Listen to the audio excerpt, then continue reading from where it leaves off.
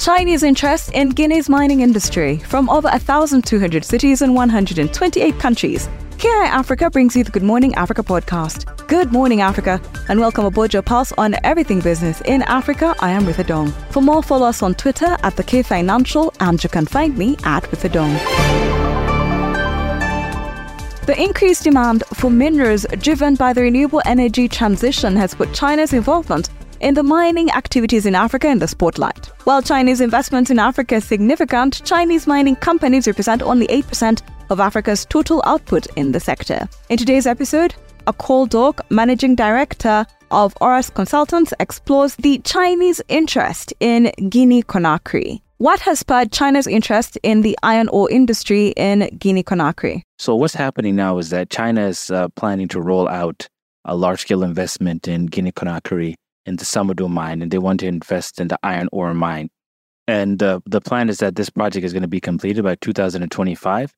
And so what China stands to benefit from this is that they want to reduce the reliance on Brazil and Australia and find alternative means to source raw materials for the iron ore. And so the Samudu mines is one of the largest reserves of iron ore and has a lot of potential. And some of the challenges that face that potential is infrastructure, funding, and development. And China has really found a way to really invest in this. Now, with everything, there's always going to be some concerns, and these concerns are legitimate. One of the concerns that many people have is the environmental, the social impact of a project like this. And so when you get into the mining sector, there's always going to be an impact. There's going to be environmental, there's going to be a social impact. And so people are asking questions is what kind of environmental and social impact assessments were done? And how is this mine? How is the railroad? How are the ports are going to affect people's livelihoods, people's land? And are people going to be compensated fairly?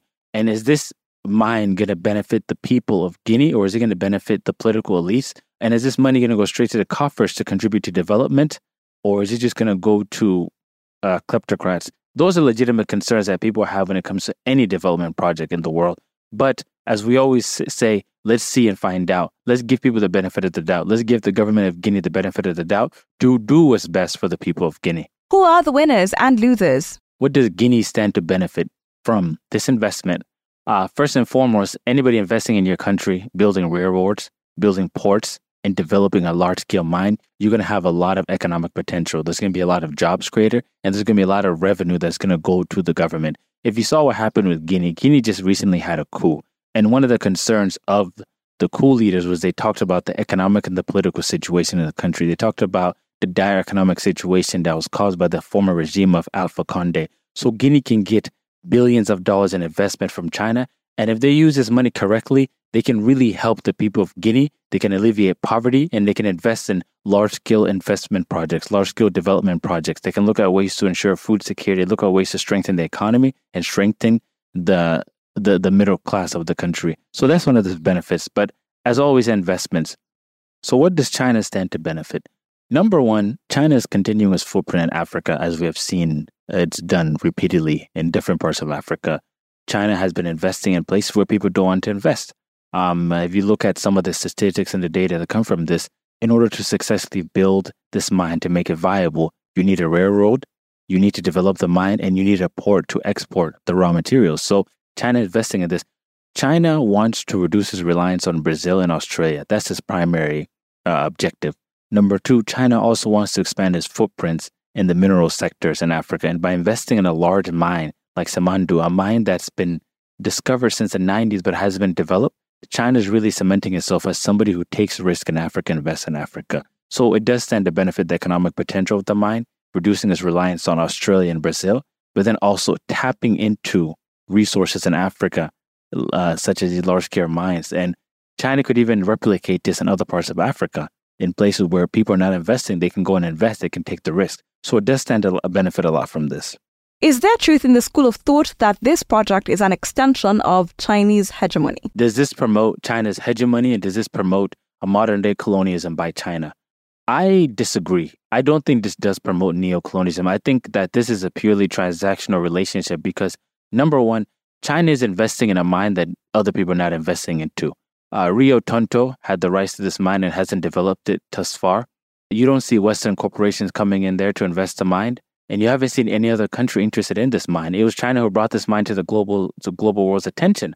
And now you have Australia, Brazil, and other countries who believe that they're not going to benefit because now China's going to be purchasing their raw materials from Guinea as opposed to them. They're going to have a problem. So I think when we talk about neocolonialism, we have to look at that.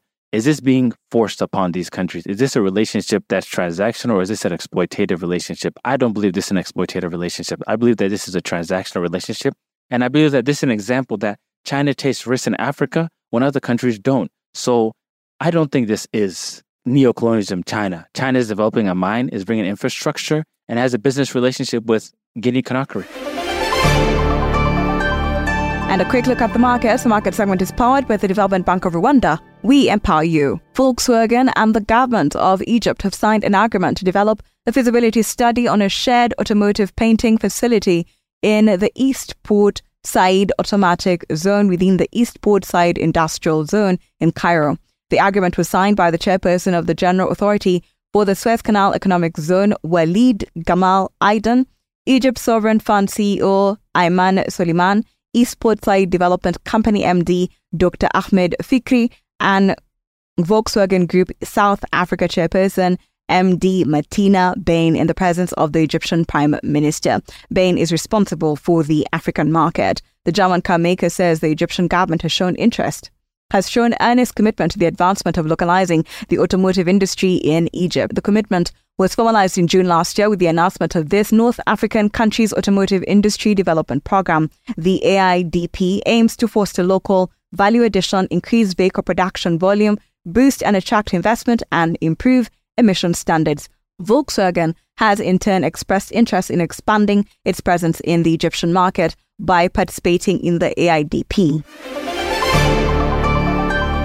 And a quick trip around Africa. The annual inflation rate in Angola accelerated for the 7th straight month to reach a one-year high of 16.58% in October of 2023, up from September's reading of 15.01%. Inflation has been on the rise in recent months, largely because of continuous devaluation of the kwanza, influenced in part by reduced central bank interventions and the lasting effects of the removal of fuel subsidies. Monthly consumer prices advanced by 2.2% in October, the most one over 2 years after a 2.1% increase in the prior month, mainly due to sharp rises in the prices of health, transportation, food and non-alcoholic beverages, and clothing and footwear. Ghana's annual inflation rate fell for the third month to 35.2% in October of 2023, the lowest in 14 months, down from September's 38.1%. Still, the headline inflation remains well above the central bank's target band of 6% to 10%. Prices slowed down for both food and non-food items on a monthly basis. Consumer prices rose by 0.6% in October, slowing from a 1.9% surge in the prior month. Meanwhile, the high demand for US dollar continues to weigh on the Ghana cedi, which has been depreciating steadily since August. Nevertheless, the second tranche of the International Monetary Fund bailout package later this year is expected to boost reserves and spur the domestic currency. South Africa's unemployment rate fell to 31.9% in Q3 of 2023, the lowest in a year from 32.6% in the prior period. The number of unemployed persons decreased by 72,000 to 7.8 million. The unemployed rose by 399,000 to 16.7 million, and the labor force went up by 326,000 to 24.6%. Additionally, the number of people who are not economically active for reasons other than discouragement fell by 160,000 to 13.1 million, while the discouraged work seekers dropped by 26,000 to 3.2 million. The expanded definition of unemployment, which includes those discouraged from seeking work, was 41.2%, down from 42.1% in Q2. By sectors, job gains were mostly seen in finance and community and social services, while manufacturing, mining and transport recorded the biggest losses. Youth unemployment rate, measuring job seekers between 15 and 24, dropped to an over 1 year low of 58%. Thank you for always waking up with us. Good Morning Africa is a product of The K Financial. If you have suggestions or you want to check out more stories, visit the website. That is thekfinancial.com. And don't forget to subscribe. You can also find us on all social media platforms at The K Financial. And you can find me at With A Dong.